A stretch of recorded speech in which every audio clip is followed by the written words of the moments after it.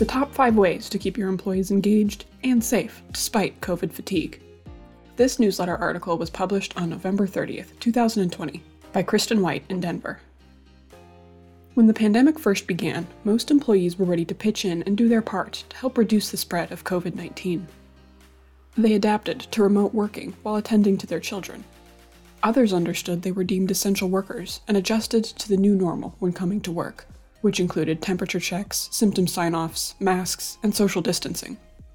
But after months of being team players, we are all ready for the game to end. Many of your employees are feeling COVID fatigue, just as we see COVID-19 exposure numbers increasing once again. Complacency is something safety professionals are used to dealing with in their workforces. For example, employees get tired of being told to put in their earplugs every day when walking into a machine shop. The worker who performs a confined space entry each week may get tired of testing the atmosphere every time they take off a manhole cover, as they have never encountered any atmospheric hazards in the past. However, that one time they forget could lead to a serious accident. Safety professionals are continually looking for ways to keep workers engaged in safety compliance. For employers not used to keeping workers engaged in safety protocols, this is new territory. It's especially dangerous when it comes at a time when employers themselves are feeling tired and anxious about when we may return to business as usual. Now more than ever, it's important to keep all employees engaged and focused.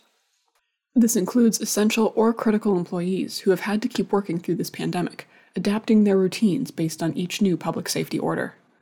Here are our top 5 suggestions for ways to keep your employees masked and socially distanced as we play through these final and extra innings. 1. Your leadership must be a champion of safety. Keeping employees engaged always starts at the top. Successful employee engagement will depend on the support of the leadership team.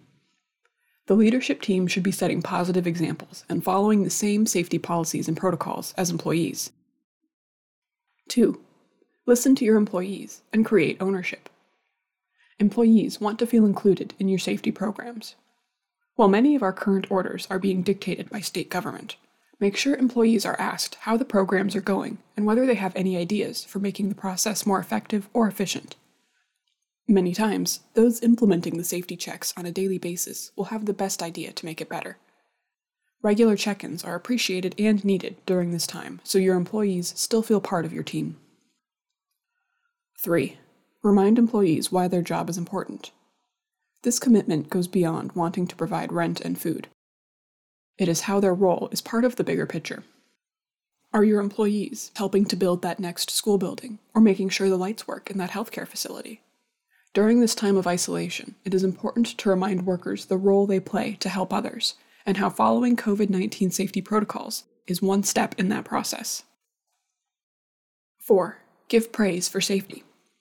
Encourage employees to provide praise to other employees for a job well done.